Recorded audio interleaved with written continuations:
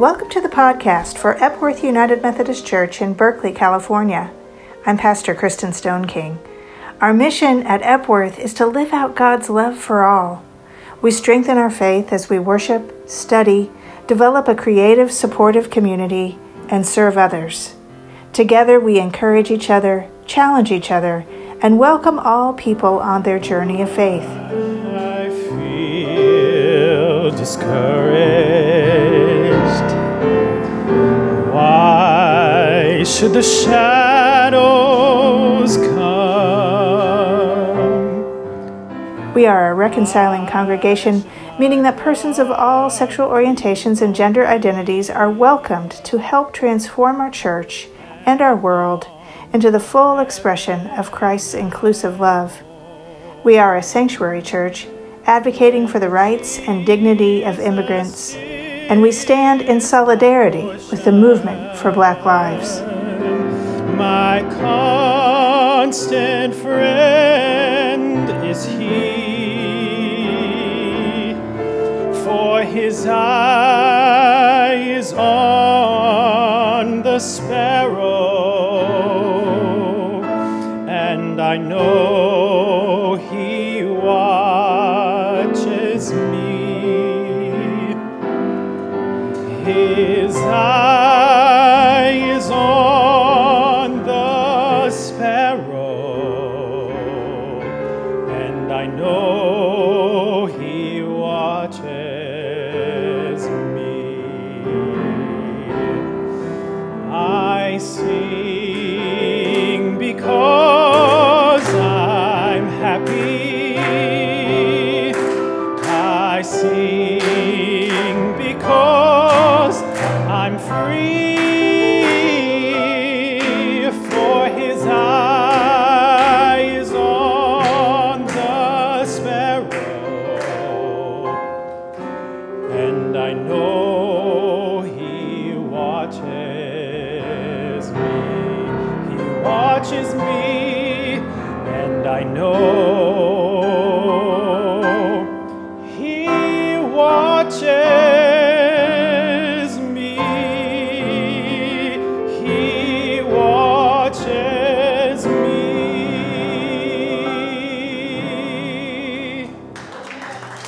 Our podcast blends a taste of the music that we experience here in worship on Sunday mornings, along with a scripture reading and a message. Oh, freedom,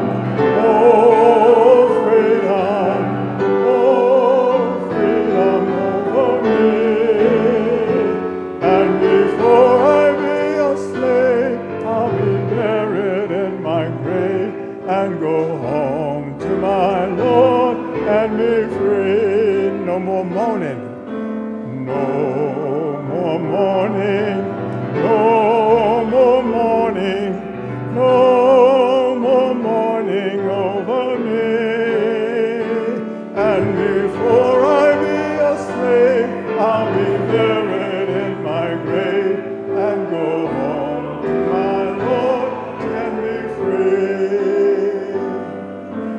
No more weeping, no more weeping, no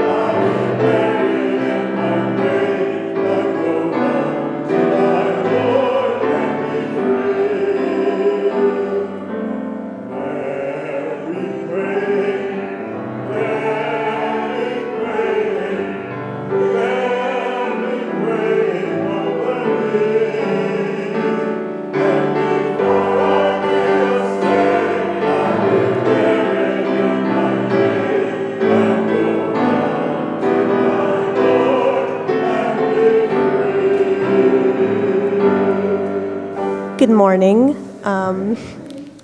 My name is Jordan Geralds, and I will be reading today's scripture, which is Romans chapter 5, verses 1 through 5.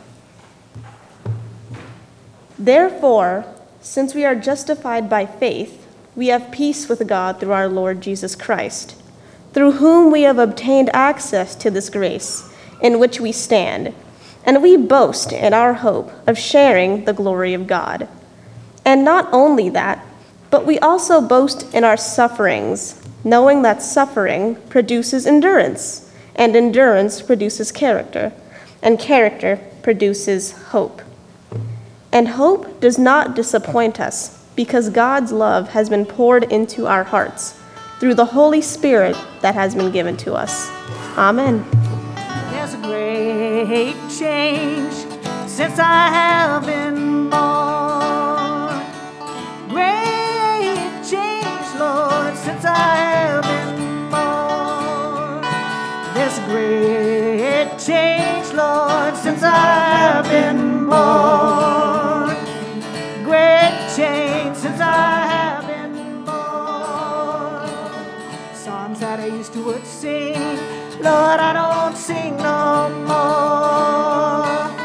Songs that I used to would sing, Lord, I don't sing no more. Songs that I used to would sing, Lord, I don't sing no more. Great change since I have been born. There's a new law been made, Lord, since I have been born. Since I have been born, new love been made. Since I have been born, great change. Since I have been born.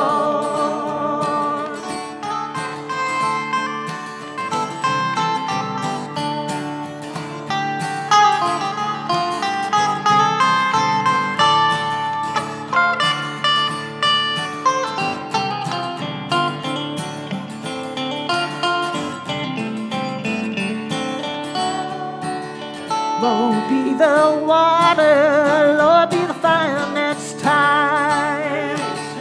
Lord, be now water, Lord, be the fire next time. Lord, be there water, Lord, be the fire next time. Great change since I have been born. There's a great change since I have been born. Since I have been born, great change, Lord, since I have been born, great change since I have been born.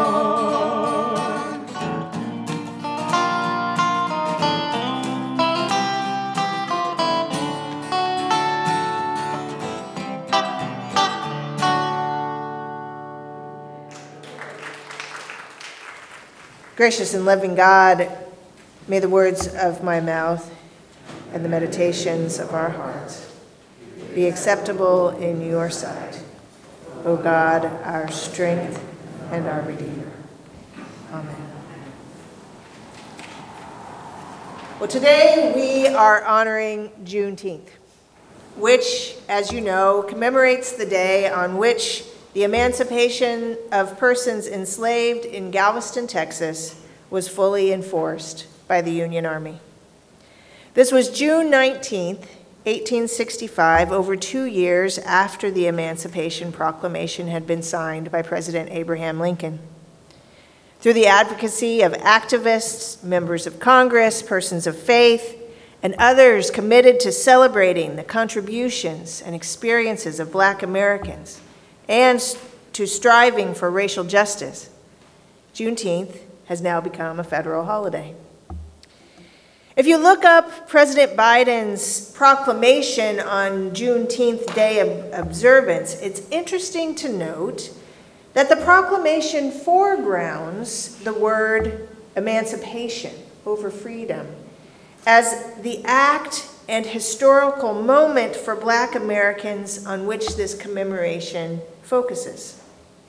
The proclamation doesn't gloss over the reality of, quote, a long legacy of systemic racism, inequality, and inhumanity, and goes on to say there is still more work to do. As we emerge from the long, dark winter of the COVID-19 pandemic, racial equality remains at the heart of our efforts to vaccinate the nation and beat the virus. We must recognize that Black Americans, among other persons of color, have shouldered a disproportionate burden of loss, while also carrying us through disproportionately as essential workers and healthcare providers on the front lines of the crisis. This proclamation, which you can read at whitehouse.gov, was issued 1 year ago from yesterday. There are almost 170 years of history between that day in Galveston and now. And the focus of the commemoration is on that day of the enforcement of the Emancipation Proclamation and the enforcement of persons whose enslavement, the enforcement of the emancipation of persons whose enslavement had continued. But I do wonder about those years, those months and days between January 1st, 1863, when the Emancipation Proclamation was signed, and June 19th, 1865. What was that wait like? Did the prayers of "How long, O Lord, how long?" change to "Where are you, Lord?" I don't know. But in the struggle to end apartheid in South Africa, Desmond Tutu has described the last years before apartheid was abolished as the worst years in terms of the intensity of the oppression. Historians tell us that the persons who continued to be enslaved in Texas after the signing of the Emancipation Proclamation were not unaware that their continued enslavement was illegal. Sometimes when we hear the stories or read kind of anecdotal accounts of that day when the Union Army rode in, it was kind of like they were delivering news. But what historians have told us is the news had already been received. Persons whose continued enslavement in Texas knew that they were legally free. They were not unaware that their continued enslavement was illegal, and neither were their oppressors. And so as we remember the day of June 19th, 1865, we have to simultaneously acknowledge that the daily violence perpetrated against enslaved persons in that in-between time could have been, and most likely was, some of the worst. It is a testament to the moral will of God, the orientation of the human spirit toward life, and the inherent freedom of each person that persons in Texas and other areas of the Middle South, where emancipation had not yet been enforced, survived those last days and months and years. But what Tutu has also said about those last days of legal apartheid is this: when the oppression got worse, we knew that we had won. Emancipation is a dialectic with oppression. As oppression grows, so does the inevitability of emancipation. As Tutu says, this is a moral universe, which means that despite all evidence that seems to be to the contrary, there is no way that evil and injustice and oppression and lies can have the last word. Our scripture today is from Romans, and it was chosen by Jordan Gerals, who read it. It's one that resonated for her, and it was actually chosen for another Sunday, but Jordan thought it could work for this day, and I'm so grateful for Jordan's suggestion as it very much challenges us all to remember that freedom is an inherent gift from God that exists in spite of whatever we encounter in life. Freedom is a spiritual condition. Freedom is our birthright. Now, that is not to say that there are not terrible sufferings in life. We know that there are, and that the centuries in this country of chattel slavery is a suffering and a violence so deep that the reverberations and impact of that evil still bedevil and cause suffering today. But in this scripture from Romans, the writer Paul is bringing us back around to the choice we have to understand all of our experiences through the lens of faith. Faith to choose to honor and claim dignity in the reality of perseverance against suffering. Faith to choose to honor and claim character arising from strength and perseverance. And faith to hope in a future not yet seen. The reality is that Juneteenth is a celebration of a claiming of freedom both in real lived terms and in terms of our inherent state as free people under God. And it is an opportunity to recommit to the hope of being the human community God created us to be. As the writer Jess McIntosh has said, put simply, we are still in the process of ending slavery and nowhere near ending its effects. This last week I was in Austin, Texas for board work. And being in that context as we approached Juneteenth and feeling the violence still being done there through policies against trans persons, policies refusing to curtail guns in spite of the horrific shooting in Uvalde just weeks ago, policies still limiting freedoms for women. It was tempting to wonder, how long, O Lord, how long will it take for full emancipation to come? But I also stopped in Kansas City on my way back to California. The area where I grew up from age 10 until I went away to college is one that is now openly grappling with the effects of its own history of displacement of indigenous persons, racially restrictive real estate covenants, and redlining. In a new Arts and Heritage Center for that county, a focused and honest look at the history and impact of structural racism, particularly through redlining and urban planning policies that bifurcated thriving neighborhoods of color, dominates the main exhibit. Not only could I have never predicted this kind of reckoning as a teenager 40 years ago, I didn't even know at that time what redlining was. And at the end of the exhibit, participants were asked to respond to 3 questions. What is the impact of redlining and structural racism on you today? What can be done? And what is your vision? It's a similar kind of engagement and trajectory as we have been engaging here at Epworth with the Truth and Racial Reckoning group and our process of holy conversations on racial justice last fall that is now moving into and what can be done, and what is your vision, and what are our next steps.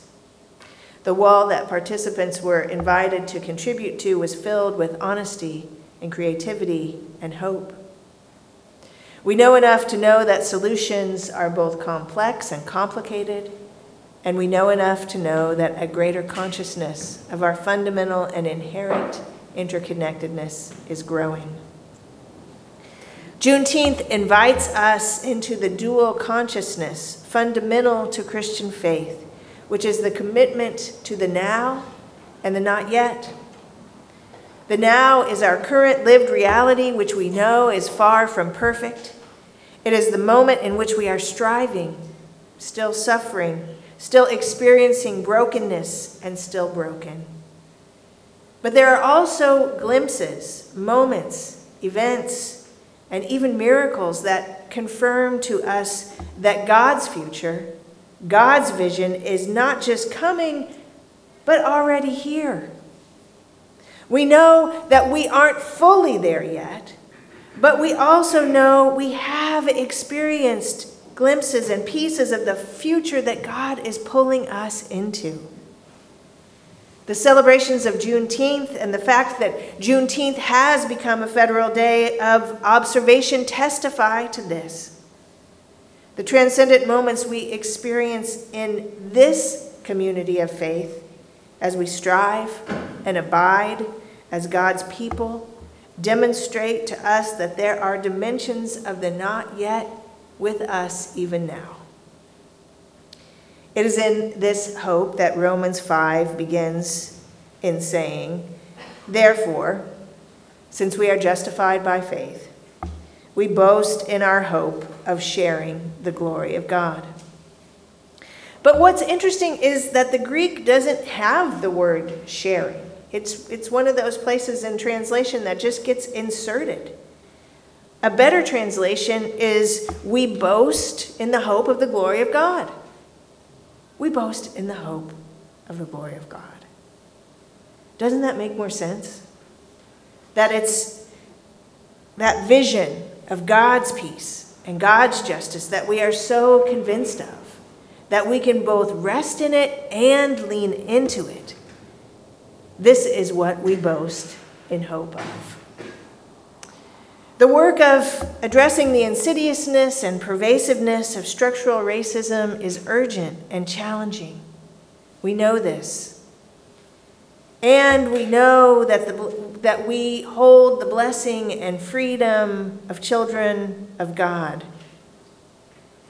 May this Juneteenth help us to recommit to our solidarity with each other as the full people of God. And may this Juneteenth bring us deep into our inherent freedom as children of God, who celebrate the moments of God's future for us becoming real now, and are so confident of that day of full emancipation in its every dimension that we can boast about it in joy. This is God's glory, present with us now and present in our hope. Amen. Spirit of the living God, fall afresh on me.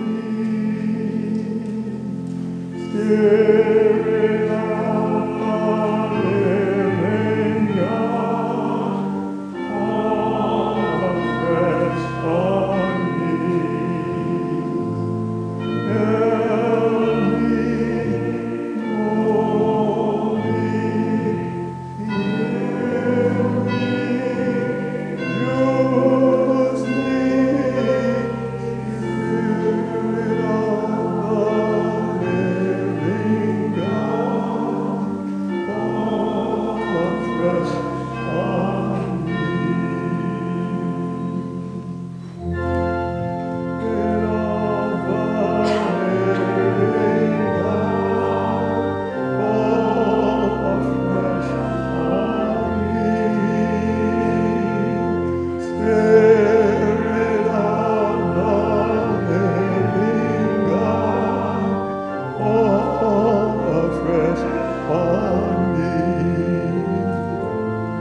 Help me, Lord.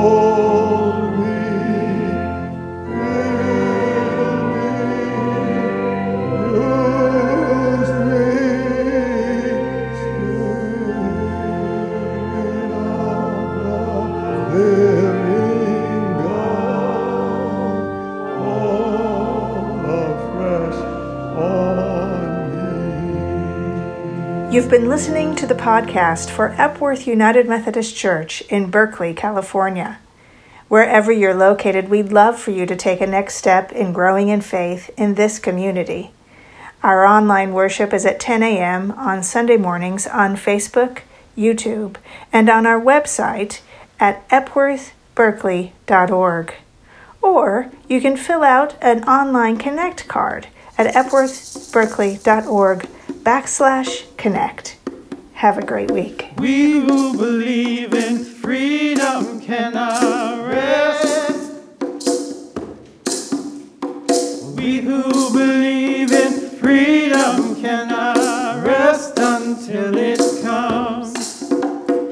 We who believe in freedom cannot rest.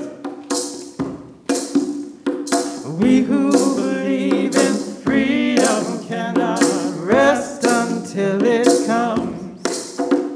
Until the killing of a black man, black mother's son, is as important as the killing of a white man, white mother's son. We who believe in freedom cannot rest. We who believe in freedom cannot rest until it comes. That which touches me the most is that I had a chance to work with people, passing on to others that which was passed on to me. Oh, we who believe in freedom cannot rest. We who believe in freedom cannot rest until it comes. To me, young people come first. They have a courage where we fail. And if I can just set some light as they carry us through the veil. We who believe in freedom cannot rest. We who believe in freedom cannot rest until it comes. We who believe in freedom cannot rest. We who believe in freedom cannot rest until it comes. We who believe in freedom cannot rest until it comes.